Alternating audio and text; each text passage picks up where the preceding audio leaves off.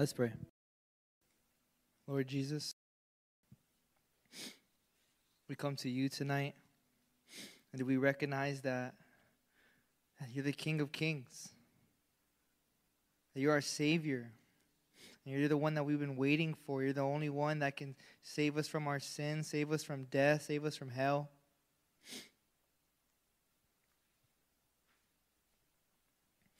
God, you're the way, the truth, and the light. And God, help us to see who you really are tonight. No matter how we feel tonight, no matter what kind of burdens we're carrying, God, you came to take that all from us. You came to us. You met us where we were at and where we are at tonight. You want to be here with us as we sang. God, you're here in this room. Would your Holy Spirit dwell and meet every single one person of us here? Show us what the big picture is. Show us that you're worthy, that you're worth it all, that we could fully submit everything that we care about to you. God, help us to just worship you tonight with all our heart, all our mind, all our soul, all our strength. It's easy to be distracted, but God, man, you're beautiful, and we pray that we could see that. Help us to be still, get our attention. There's a million things coming at us right now, God, but help us to see the one big thing that matters the most. God, wake us up tonight. Let us know that you're coming back, and you're coming back soon. I praise your name, Jesus Christ. Amen. Well, if you could please turn with me to 1 Timothy chapter 6, verse 11 to 21. 1 Timothy chapter 6, 11 to 21. God's word reads, "But as for you, O man of God, flee these things. Pursue righteousness, godliness, faith, love, steadfastness, and gentleness. Fight the good fight of the faith. Take hold of the eternal life to which you were called about, which made the good confession in the presence of many witnesses. And I charge you in the presence of God, who gives life to all things, and of Christ Jesus, who was in testimony before Pontius Pilate, made the good confession, to keep the commandment unstained and free from reproach, until the appearing of our Lord Jesus Christ, which he will display at the proper time, he who is displayed and only sovereign, the King of kings and Lord of lords, who alone has immortality, who dwells in unapproachable light, whom no one has ever seen or can see. To him be honor and eternal dominion. Amen. As for the rich in this present age, charge them not to be haughty, nor to set their hopes on the uncertainty of riches, but on God, who richly provides us with everything to enjoy. And they are to do good, to be rich in good works, to be generous and ready to share, thus storing up treasure for themselves as a good foundation for the future, so that they may take hold of which is truly life. O Timothy, guard the deposit entrusted to you. Avoid the irreverent babble and contradictions of what is falsely called knowledge. For by professing it, some have swerved from the faith. Grace be with you." Let's pray. Father, thank you so much for your presence. Thank you for the Holy Spirit. Thank you for how you captivate us, how you get our focus, how you grab our attention. And we thank you for the songs that we've sung and the brothers and sisters that are in our vicinity here even now, and all of our hearts, our minds, our intellect, our emotions, our affections gaining momentum heavenward. We ask that you keep us. And we pray that as we close out this book, we would not stop or conclude practicing the things that we've learned in it. And Father, even as the year draws to a close,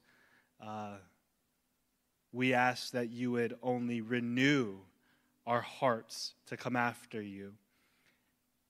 And Lord, right now, in the midst of everything that is happening in life, in this very moment, we just pray that you'd help us to be present and to pursue you now together with everything we got. We love you. Thank you so much for the grace that we have in the Word of God and the fellowship and the coming of our Lord, our King Jesus, that we all know is coming soon. And we pray these things in your name. Amen. Amen. When we begin with that, I'm glad that the juices are flowing. I'm going to try to do my utmost and work our way through this and not rush because there is a lot. But let's pray one more time.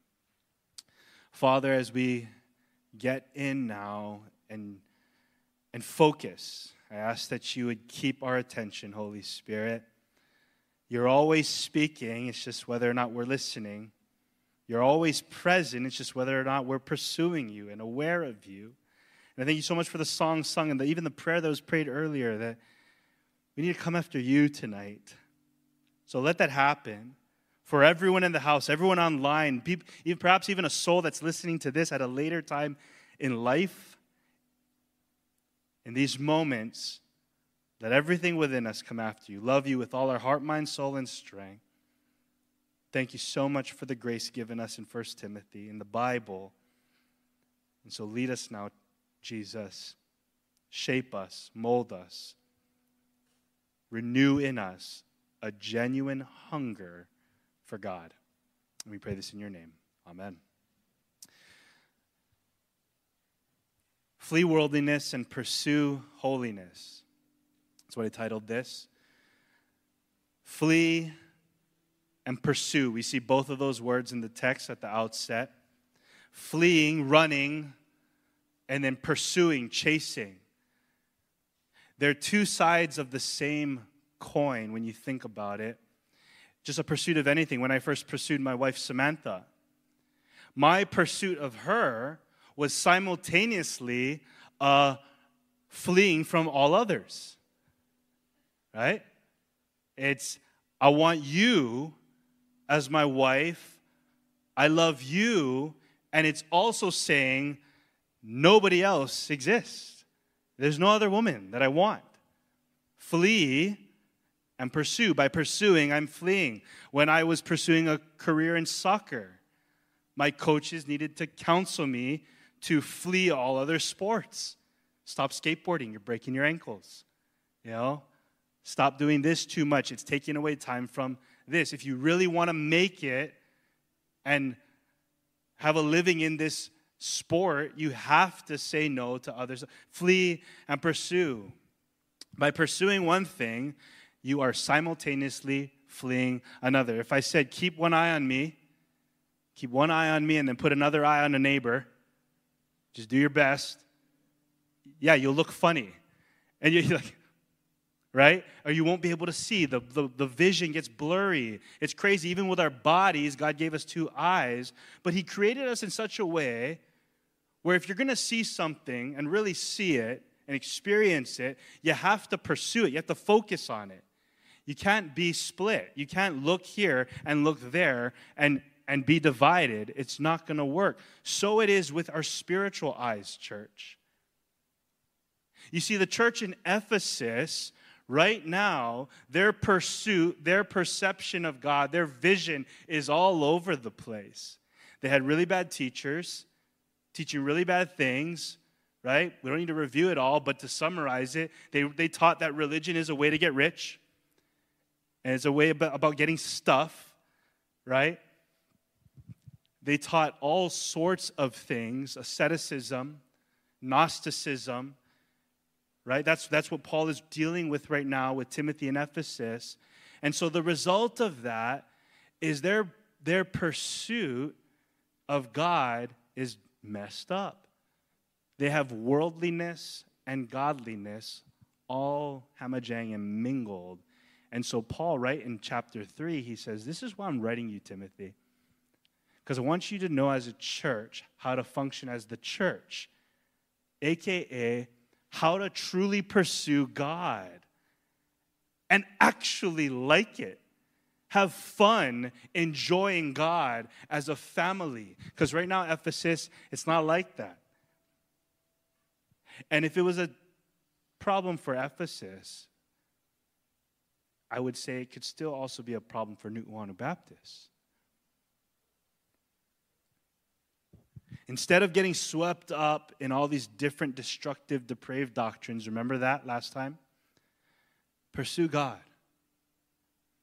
And this pursuit, and we're going to see, Paul's going to describe it, it's going to be a fight. It's going to be a solemn responsibility to practice and wage war and worship. See, in this present pursuit, until that final day, until all of us breathe our last, because that's going to happen. We had a number of deaths in our church recently, right? And when that moment comes for all of us, whether it's dying or him coming to appear, either one's going to be awesome. The question will be, are you pursuing him until that final day? If you're a Christian and you find your identity now in Christ, you find your identity in the future, not the present, not the past. Therefore, now all of life is a hardcore pursuit. And at the same time, when you're doing that, it's also a hardcore fleeing. They go hand in hand. So Paul begins in verse 11.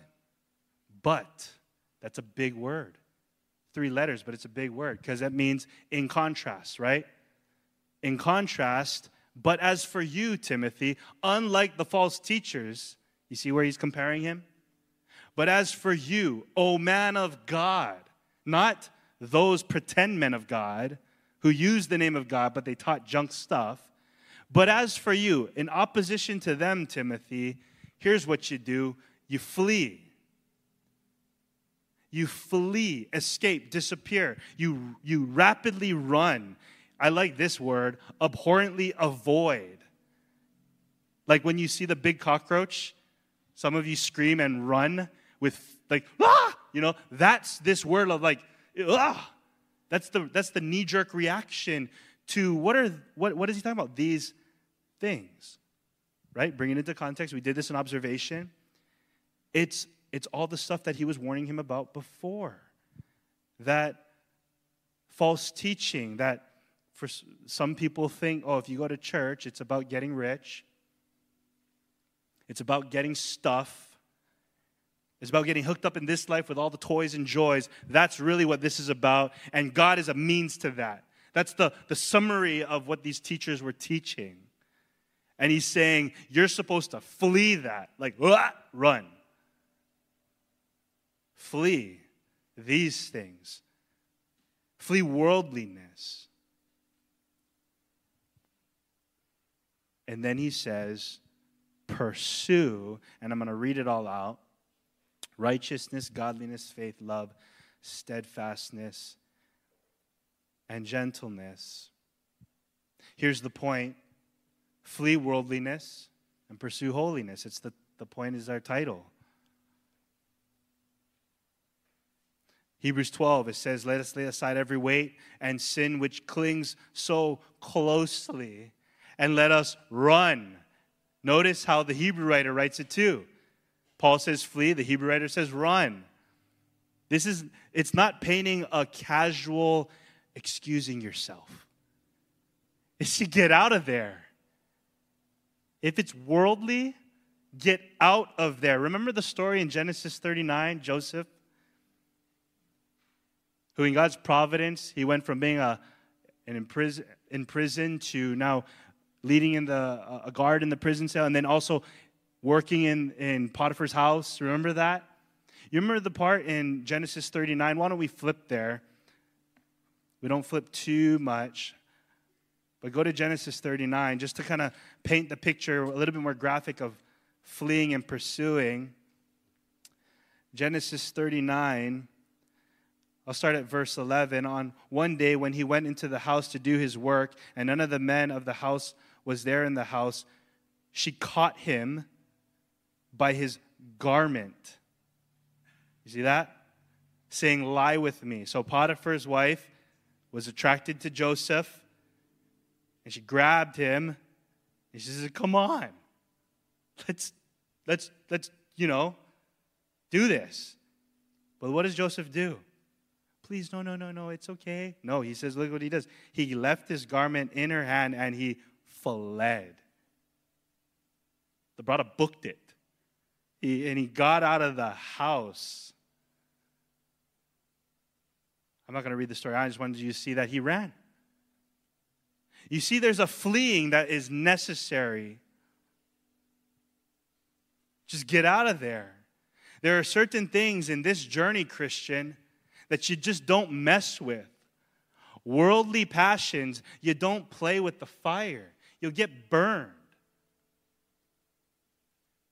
But you see, I want us to understand this, that fleeing is not merely just fleeing. It's not just running aimlessly. It's a flee and pursue. The point is there's a focal point. There's a direction. There's a living with purpose. It's a deliberate, intentional aim to go somewhere. And I wonder why this is so important for us to get. Because I wonder if some here are literally running in circles in your Christian faith. This is why works-based, man-centered religion is terrible. It's exhausting. You're just trying to avoid bad stuff and avoid bad stuff. You're running from darkness into other darkness. This is why Christianity is not that. It's not just about being good or better.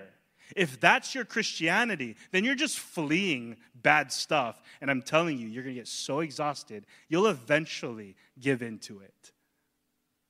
You see, Christianity is so much more beautiful. It's a letting go of the junk to pursue and chase after what's so much better. You see, the list that Paul gives right after to pursue righteousness, etc., it's a beautiful list. It's not boring. Listen to this, 1 Corinthians 9, 22 to 26. I do it all for the sake of the gospel. There's his purpose. There's his aim. That's what he's chasing after. That's his pursuit. I live my life for the gospel, that I may share in its blessings. Do you not know that in a race, look at the analogy again, all the runners run, but only one runs to receive the prize. So run that you may obtain it. Like run in a way that's like, I'm going to get it. I want it. Paul must have been a jock too, because he speaks of athleticism. He says in verse 25, every athlete exercises self-control in all things, and they do it to receive a perishable wreath. But we, the Christians, an imperishable one.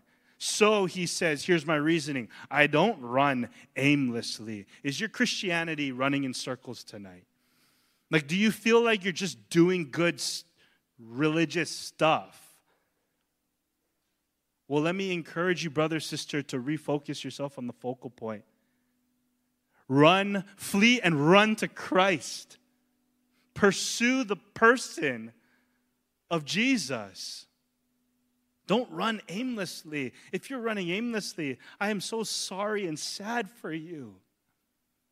Because that's exhausting and lifeless.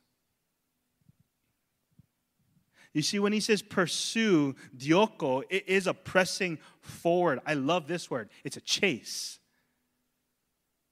Remember in grade school when you played chase, tag? In third grade, we gloried in knowing that we were like the best at it, you know? But there was just such an adrenaline in chasing. Running after, pursuing after. This is the way that we are to, while we're fleeing, we're actually just pursuing righteousness. What is that? To be right with God. How does that happen? Romans 3, the righteousness of God through faith in Jesus. Philippians 3, not having a righteousness of our own that comes from the law or keeping good works, but that which comes through faith in Christ. The righteousness from God that depends on faith. Jesus is our righteousness. So when Paul says, flee that, pursue righteousness, you're pursuing faith in Christ. Matthew 6, seek first his kingdom and righteousness. What does that mean? It means pursuing, trusting Jesus more today than yesterday. Right? He spits this huge list. Godliness. What is that? Gospel-shaped living that glorifies God. It's pursuing a real reverence towards God. Holiness. That's why we get the point. Pursue holiness. Faith. What is that? Trust. Faith comes from hearing and hearing the word of Christ. That's what it says in Romans. Love, what is that? 1 John 4:8, God is love. Steadfastness and gentleness, these attributes of pressing on and keeping on, as my pops always says. You see this whole list of righteousness, godliness, faith, love, steadfast. It's specific ways in which you and I are pursuing holiness. And why do you want holiness? Because Hebrews says, without holiness, no one sees God. Run away from the junk stuff of this life because you're getting God. That's what Paul's trying to get at with Timothy. You, Timothy, man of God. Everyone else gets swept up by this world. But you, that's a huge, huge starting point that Paul goes at. It's a personal conviction. But you, Joseph had to have this personal conviction. Like it says in verse 9, it says, how then can I do this great wickedness and sin against God? That's why Joseph ran and left the coat in her hand. It's not because he just wanted to be a good boy. She's coming after me. It's not because she was probably unattractive. Like, I don't want to lie with you. She probably was super attractive. Why did he run? Verse 9. How could I sin against God? I love God. I don't care how hot you are. I don't care if we can get away with this. I don't care if you won't tell nobody. Because I got God. And I will run away from you, woman, because I'm pursuing God. That's Christianity. Hebrews says this in chapter 12. We're surrounded by a great cloud of witnesses. Lay aside all the weight and the sin. Throw aside all the junk of this world and let's run. Let's run with endurance the race that's set before us. And then you know what he says in verse 2? Looking to Jesus. Flee and pursue. Christianity is a dead sprint, or more like a marathon.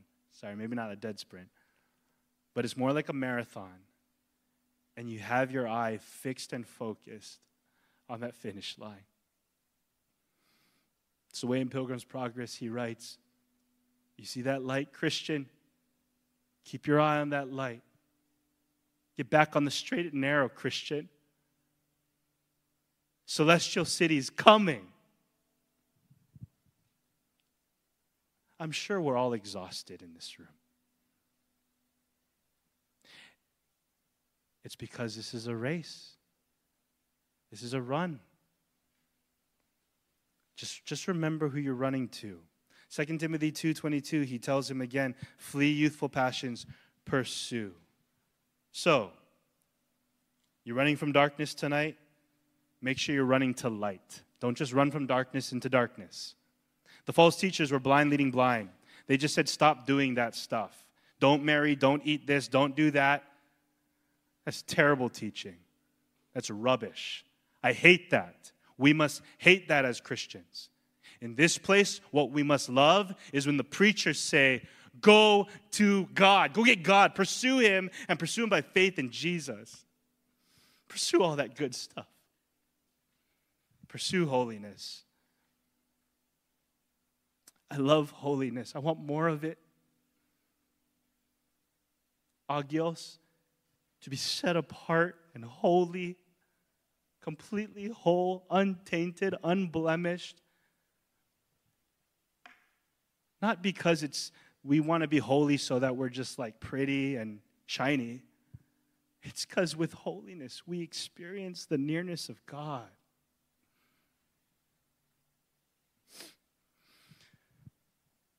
So if we don't pursue God or pursue holiness, we will by nature conform to worldliness. That's what it says in Romans 12. Don't be conformed by the world, but be transformed. So Timothy, Paul says, even if the majority is following all that junk doctrine, as for you, go get them. And then we're going to move on, verse 12. So first point, flee worldliness, pursue holiness. And then look at the wordage that he uses. And Olivia was waiting for this one. Verse 12, fight. Fight the good fight of the faith. It's a fight, church. You gotta grasp that. Christianity is a fight. It's not a faith that calls you to just kind of go with the flow. You don't just cruise to the celestial city. The Bible doesn't teach that. We're carried by His grace, right? Lauren brought that up in observation time at the end. It's His grace that causes us to fight and to live countercultural. But we must, while we're here, we need to fight. Look at this word. Fight, agonizomai. What does that sound like? Agonizomai. Agony. Right? It's to struggle. That's the word.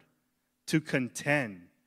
1 Timothy 1:18, he told us in the beginning, wage the good warfare. Paul begins the book by saying it's going to be a war.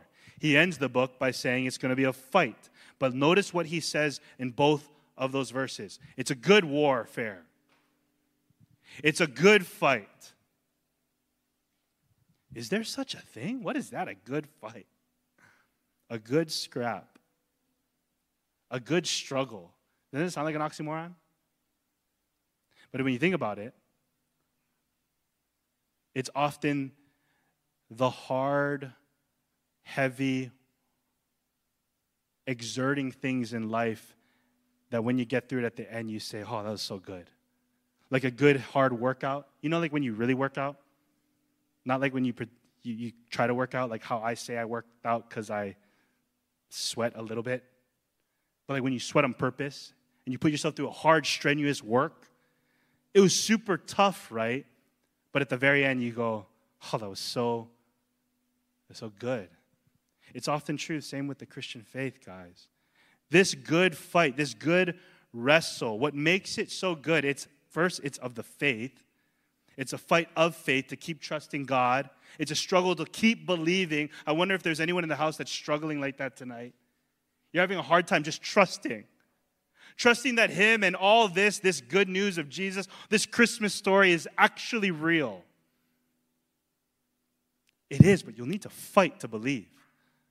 Right? Remember when Brandon preached? I believe, help me overcome my unbelief. Why do you write that? Because it's a fight. It's a fight to believe, but it's also a fight for the faith, to keep the gospel faith pure. But it is a good fight, church. It's a good fight because in the end, it's so worth it. It's a fight for life eternal. It's a fight for the glory of God. It's a fight for salvation of souls. I'm so blessed. We're so blessed that the two sisters that went on ahead of us recently, they're in heaven. Their souls are secure. They're alive. So when you're struggling to believe and to keep fighting, remember it's a good fight. And now's the time. We have to fight. There's a time to fight, brothers and sisters, and now is the time. But it's not a fight of flesh and blood. It's not a fight of physical warfare, per se. You see, once you and I profess faith in Jesus, and we chose to actually follow Him all the days of our lives, you also, what happened was enlisted into the army, the Lord's army. And I don't say that to be cute or cliche. That's real. The Bible tells us it's real. Listen to this, 2 Corinthians 10. For though we walk in the flesh, though we're here physically, we're not waging war against flesh. We need to remember that. The weapons of our warfare are not of flesh, but have divine power to destroy strongholds. See, the way we fight is a way bigger way. Ephesians 6, listen to this. We don't wrestle against flesh and blood, but against rulers, authorities. Listen to this. We fight cosmic powers over the present darkness, against spiritual forces of evil in the heavenly places. Did you know you're out to pick a fight with that every day you wake up? I just want to remind you. Like if you were to close your eyes and God open your spiritual eyes, you'd be surprised of the epic battle that's going on in this room right now. Of angels and demons and the Holy Spirit for your soul, heaven and earth, what's happening in this room. You see, our physical eyes just think, nothing's going on. But Paul sees the true reality and he says, Timothy, you got to fight, bro. This is a real fight. And so he tells him, you got to put on the whole armor so you can actually withstand the evil day. Therefore, fasten on the belt of truth, the breastplate of righteousness, your shoes shodded with the gospel of peace. And in all circumstance, you got to take up your shield so you can extinguish the darts. Did you know there's darts flying at you this evening? Put on the helmet of salvation, the sword of the Spirit, which is the word of God. And here's he's going to say, pray all the time in the Spirit. That's how you war, Timothy. Like the first thing we have to really come to grips with is that as Christians, we're actually called to fight. And then we need to realize how to fight right. This is a good fight. And right now in the letter, it looks like Paul telling Timothy, defend the gospel. Don't let the false teachers keep teaching junk stuff. Call out the false teachers. Teach the good stuff. That's the spiritual warfare that Timothy, you got to go get in there and fight. And that fight is still true today. Here's some other what good fight looks like. It's this, filtering through movies and musics that our children listen to, that we listen to. Not sheltering our children, but explaining to them what these messages are saying and then what God's word says. That's a fight. This is a good fight. A husband who's on the verge of giving into his anger or his laziness or his lust or his pride, and then he runs into the prayer closet. He gets on his knees and his face, and he confesses all those sinful impulses to God. And he says, change me. I'm sorry, Lord. Give me a meek heart. And he gets up, he walks out of the closet, and he apologizes to his wife and his children. That's a good fight. This is a good fight. A sister who's facing horrible circumstances with her health and her finance, and she's tempted to hate God. And then she reminds herself by the word of God that he's near her and he loves her and he's causing all things to work together for her good. And she reminds herself of these promises and she holds fast. And instead of spiting, she offers up a sacrifice of praise. You see, that's a good fight. That's fighting the good fight of faith. Fighting the good fight of faith is Pastor Timothy that we're praying for in Nigeria, who has watched so much of his congregation get slaughtered, and he's caring for dozens of orphans and widows right now, and he's been shot about a few weeks ago. And what he told us was he's praying that vengeance would not consume his heart. He doesn't want to take revenge. He wants to keep praying for the salvation of the people who shot him. You see, that's a good fight. That's beast right there. That's a warrior. That's someone I aspire to be like. You see, when Paul writes this stuff, I love that Olivia pointed it out because it's so big. Fight the good fight of the faith. That's the fight the Bible's talking about. That's legit fighting. And saint, are you fighting that way tonight? It's the fight that says, I'll trust in the Lord with all my heart, and I'll lean not on my own understanding. I don't get my life right now. I don't get why this is happening. But I believe. I believe you get it, and you know, and you love me, and you care, and you're with me, and you didn't withhold your son. I think in this room this evening, the fight in you needs to be awakened.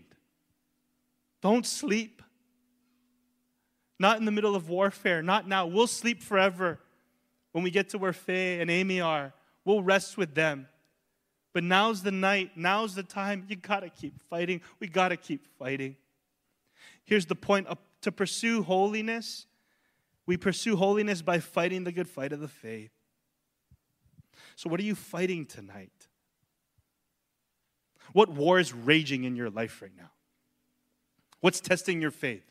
Your marriage, your parenting, your parents, your home life, your workplace, persecution, relationships, lack thereof of relationships. What is the war going on? Hear the word of the Lord this evening. Please keep fighting. It's a good fight. Keep trusting. Keep stepping. Remember in the garden. This is what fighting sounds like. Jesus, he went to Gethsemane, and he sat, and he went over to pray. He took with him Peter and his 2 sons, and he began to be sorrowful and troubled. He's fighting. Then he said to them, my soul is very sorrowful, even to the point of death. Would you just remain here with me? He's trying to fight with fellowship and watch with me.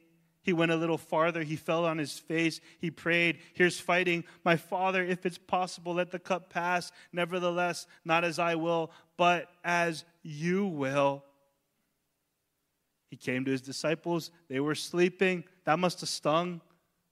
More fighting. You couldn't stay up with me at least an hour. Verse 41, watch and pray that you may not fall into temptation. Keep fighting. Spirit's indeed willing, the flesh is weak. We all resonate with the disciples this evening. We're not the best fighters. Verse 42, again for the second time, he went away and he prayed. That's fighting. He went away again and he prayed, Father, if this cup can pass unless I drink it, your will be done. That's fighting. And again he came and found them sleeping, and their eyes were heavy. So leaving them again, he went away. He prayed for a third time. Same words again. He came to his disciples, and he said to them, sleep and take your rest later on. See, the hour is at hand, and the Son of Man is betrayed into the hands of sinners. Now listen to this of our Lord. Rise, get up.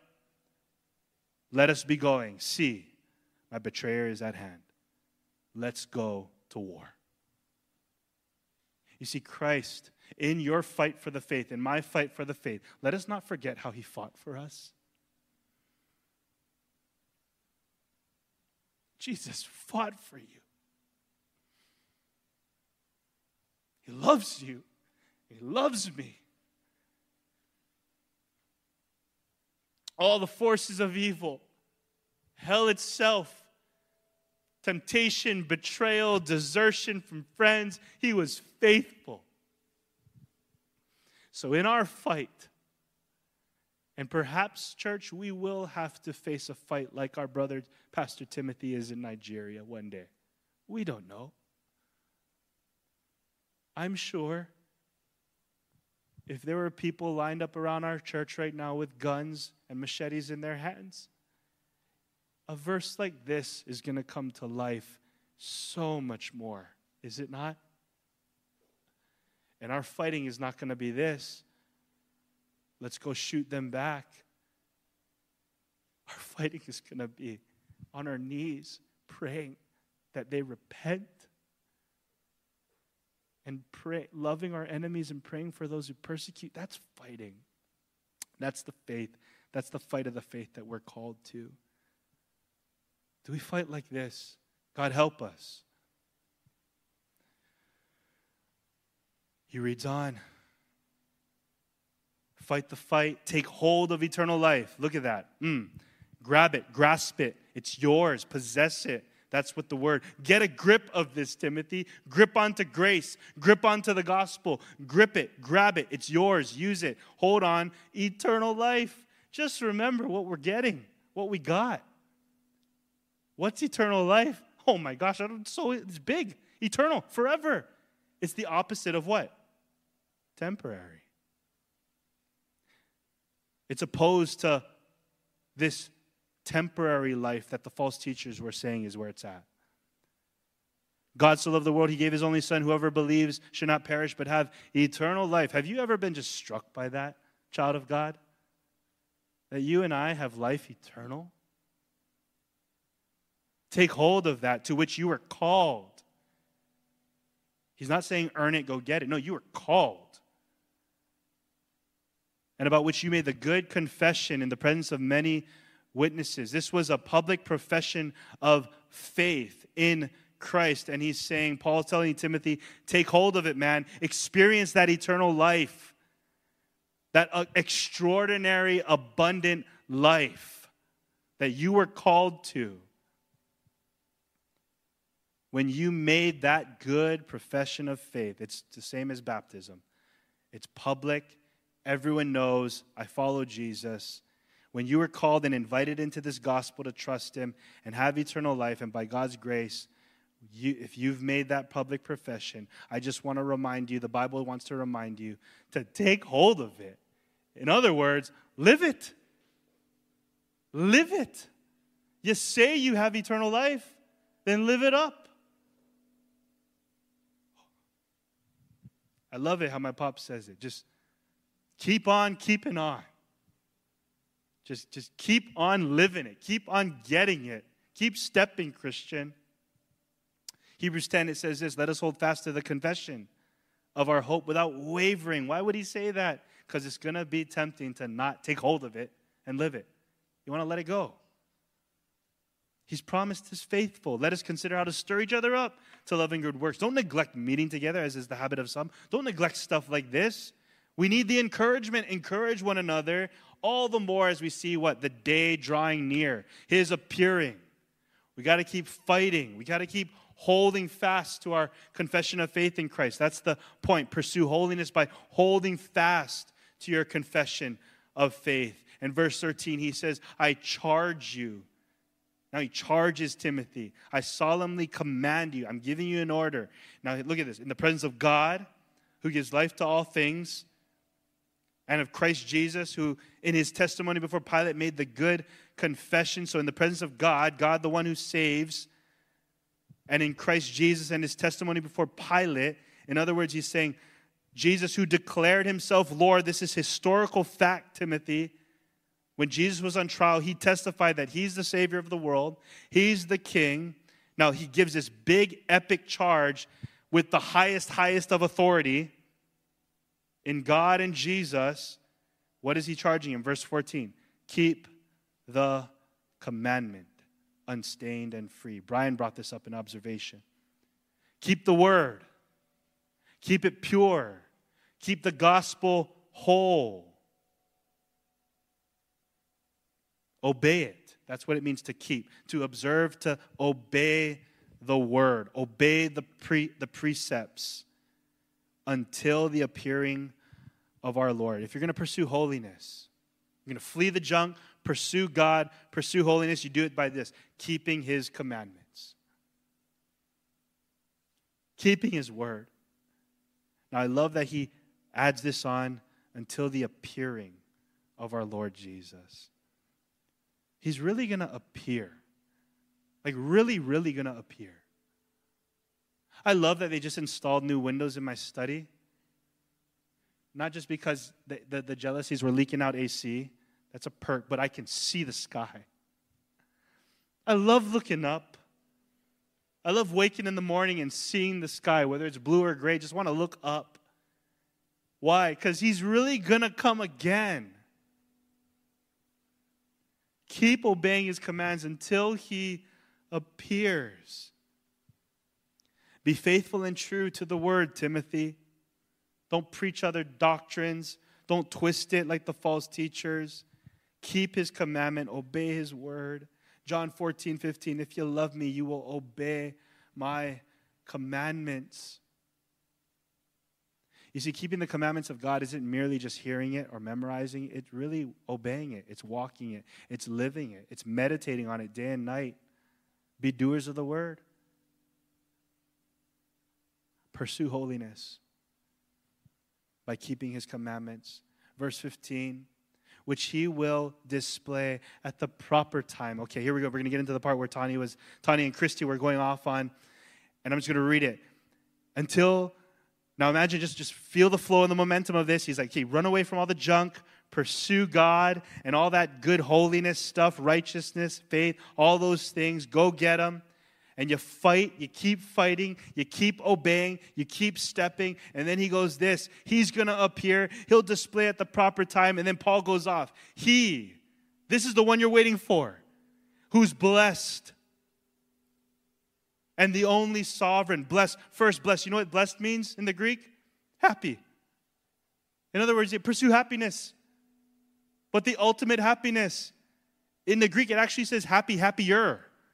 I love that. I was like, that's it? Happy, happier? That's this word makairos? Yes. Pursue he who is happier. He who is the happiest. He is the epitome of happy. You want to pursue happiness tonight? Pursue Jesus. He is he who is blessed, and he's the only sovereign. He's the only sovereign, okay, sovereign? The only sovereign. I love your name, though. The only sovereign, the only one, the only ruler, the only authority, the only Lord. He's the King of kings. He's the King over all kings. He's the Lord of lords, the Lord over all lords.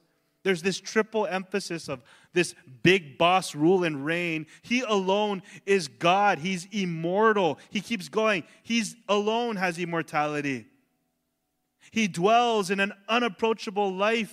He lives in a city of light that mere mortals can't walk into.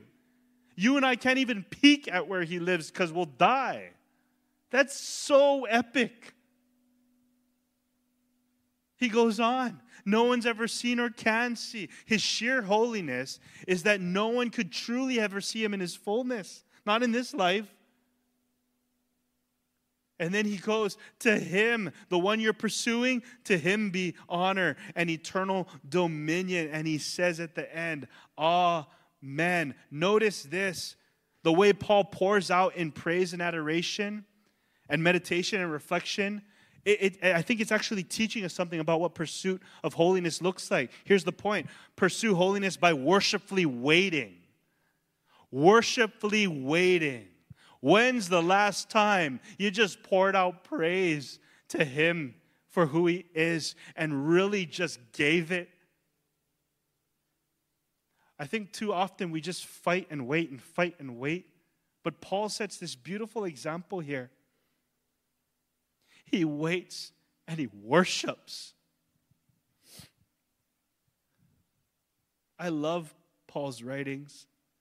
It gives us such great windows into what Christianity really is supposed to feel like. Reading such passages of Scripture, it ought to make us break out into just rejoicing.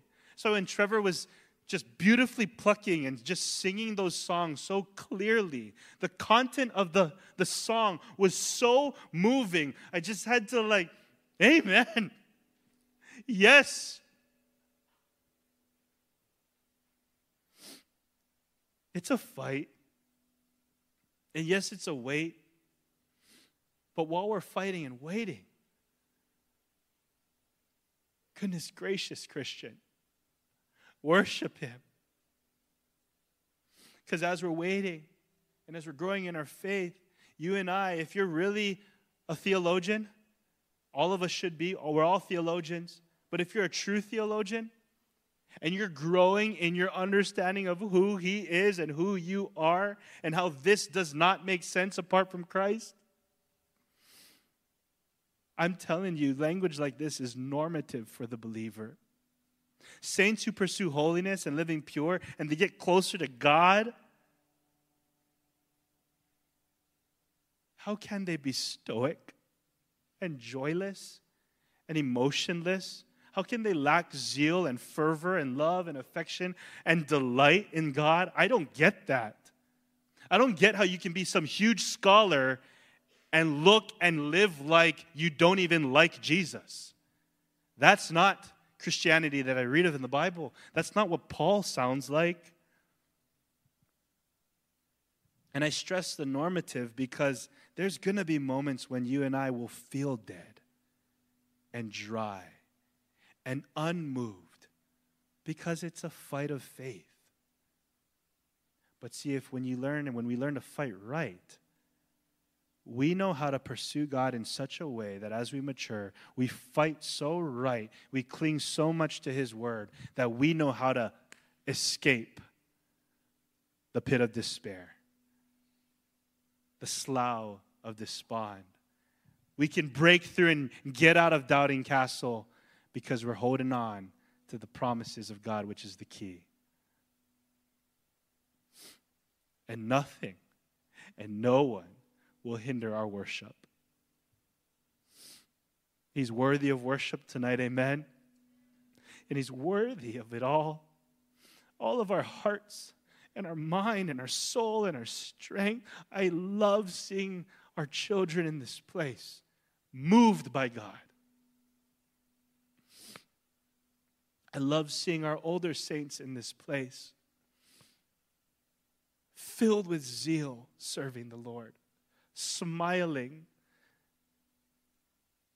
I love seeing our committee chairs joyfully working through all the paperwork and hard work of doing church life and business.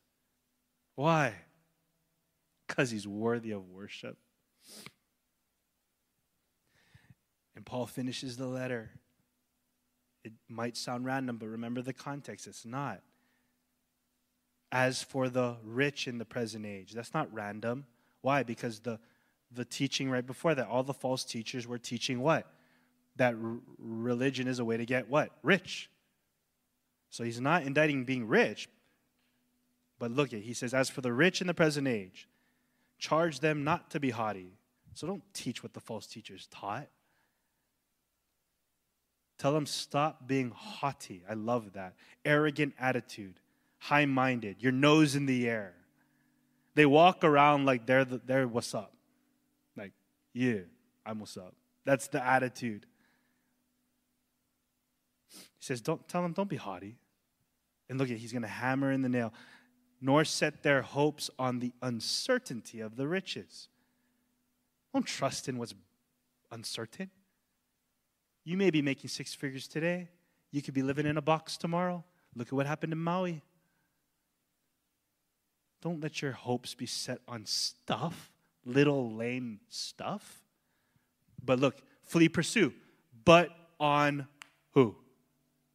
God, who richly provides us with everything. Note this, though, to enjoy. This is not Paul teaching asceticism where you can't enjoy the wealthy things God's given us. No, enjoy that car and AC and glorify Him. Enjoy the home you own. Enjoy the food on your table that is more than just bread and water. That is a grace and a gift from God. Say thank you to the Lord. Give thanks. Enjoy it. He gave it to you for your enjoyment.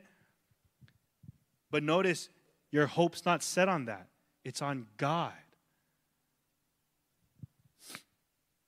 And he says, the rich are to do good, be rich in good works, be generous, ready to share, thus storing up treasures for themselves in a good foundation for the future. You're investing in true, eternal accounts that will never fade away. And then I like this, so that they may take hold of that which is, notice how I love Paul's words, truly life. See what the false teachers were teaching, that this life is where it's at? People might walk around all haughty thinking they're living it up, that they got what's up, and that they're really living. Paul's like, that's not really living. Here's the point. Set your hope in God, store up true riches, and experience what's truly life. I love that he hammers this nail in. Don't place your hope on what's temporary, breakable, shakeable, uncertain, and changing. Rather in God, who's true treasure, eternal and unbreakable. That's true living. Christ is life. Colossians 3:1. When Christ, who is your life, appears. Paul says, is your life. Christ is life. If you got Christ, you have it all. Question is if you believe it. And if you don't, you're in the fight right now. And then he says in verse 20, O Timothy, I love the O's.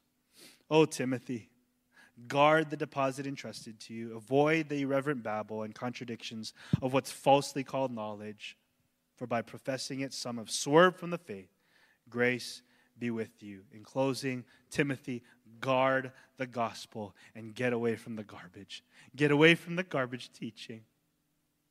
Church, I hope you hear the thrust of this whole letter. Christ is all. And when a church sees that the gospel and Jesus and true holiness is where it's at, it will be salt and light in the earth. We will live lives that are worthy of the gospel. We will shine, and we will genuinely enjoy God. It will be hard, and it will be a fight, and it's going to be a war, but it's good, and it's worth it. And he finishes the letter by saying, grace be with you. Grace be with you. How does it go at the end? Where's that song? Through many dangers, toils, snares, I have already come. You know what song that is, right? 'Tis grace has brought me safe thus far, and grace shall lead me home. All of this, all the fight, all the worship, all the pursuit of holiness and the fleeing of worldliness, it is only possible by the grace of our Lord Jesus Christ. Grace to you. It's been a pleasure to study this book together. My big prayer is that we as a church family, because we've worked through a book like 1 Timothy, will live it out incredibly effectively. That God will be glorified, we will enjoy him, and the gospel will go out farther and farther, more than we can ask or imagine. And it's so fun that until then, until his appearing, we get to do this together. Amen. Love you guys. Let's pray and sing our way out.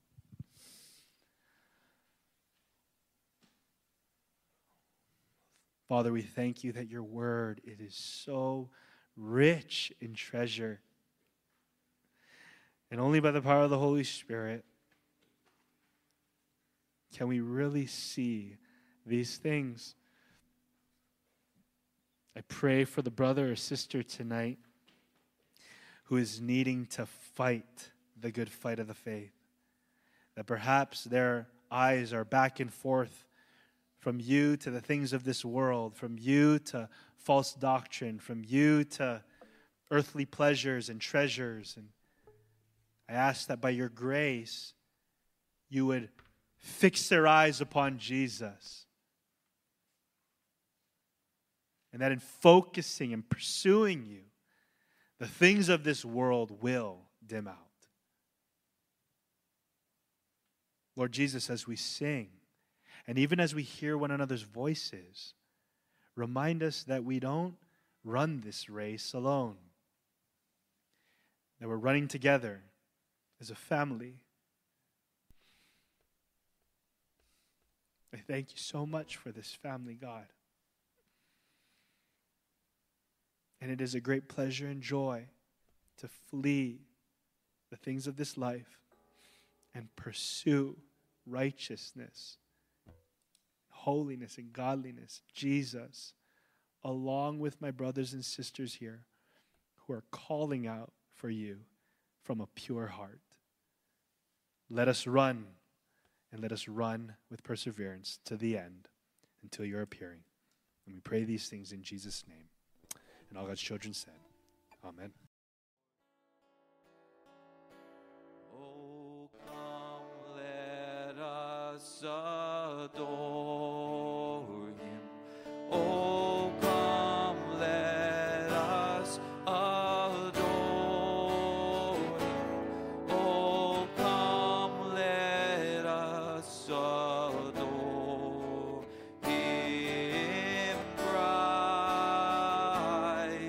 the Lord. We'll praise your name forever.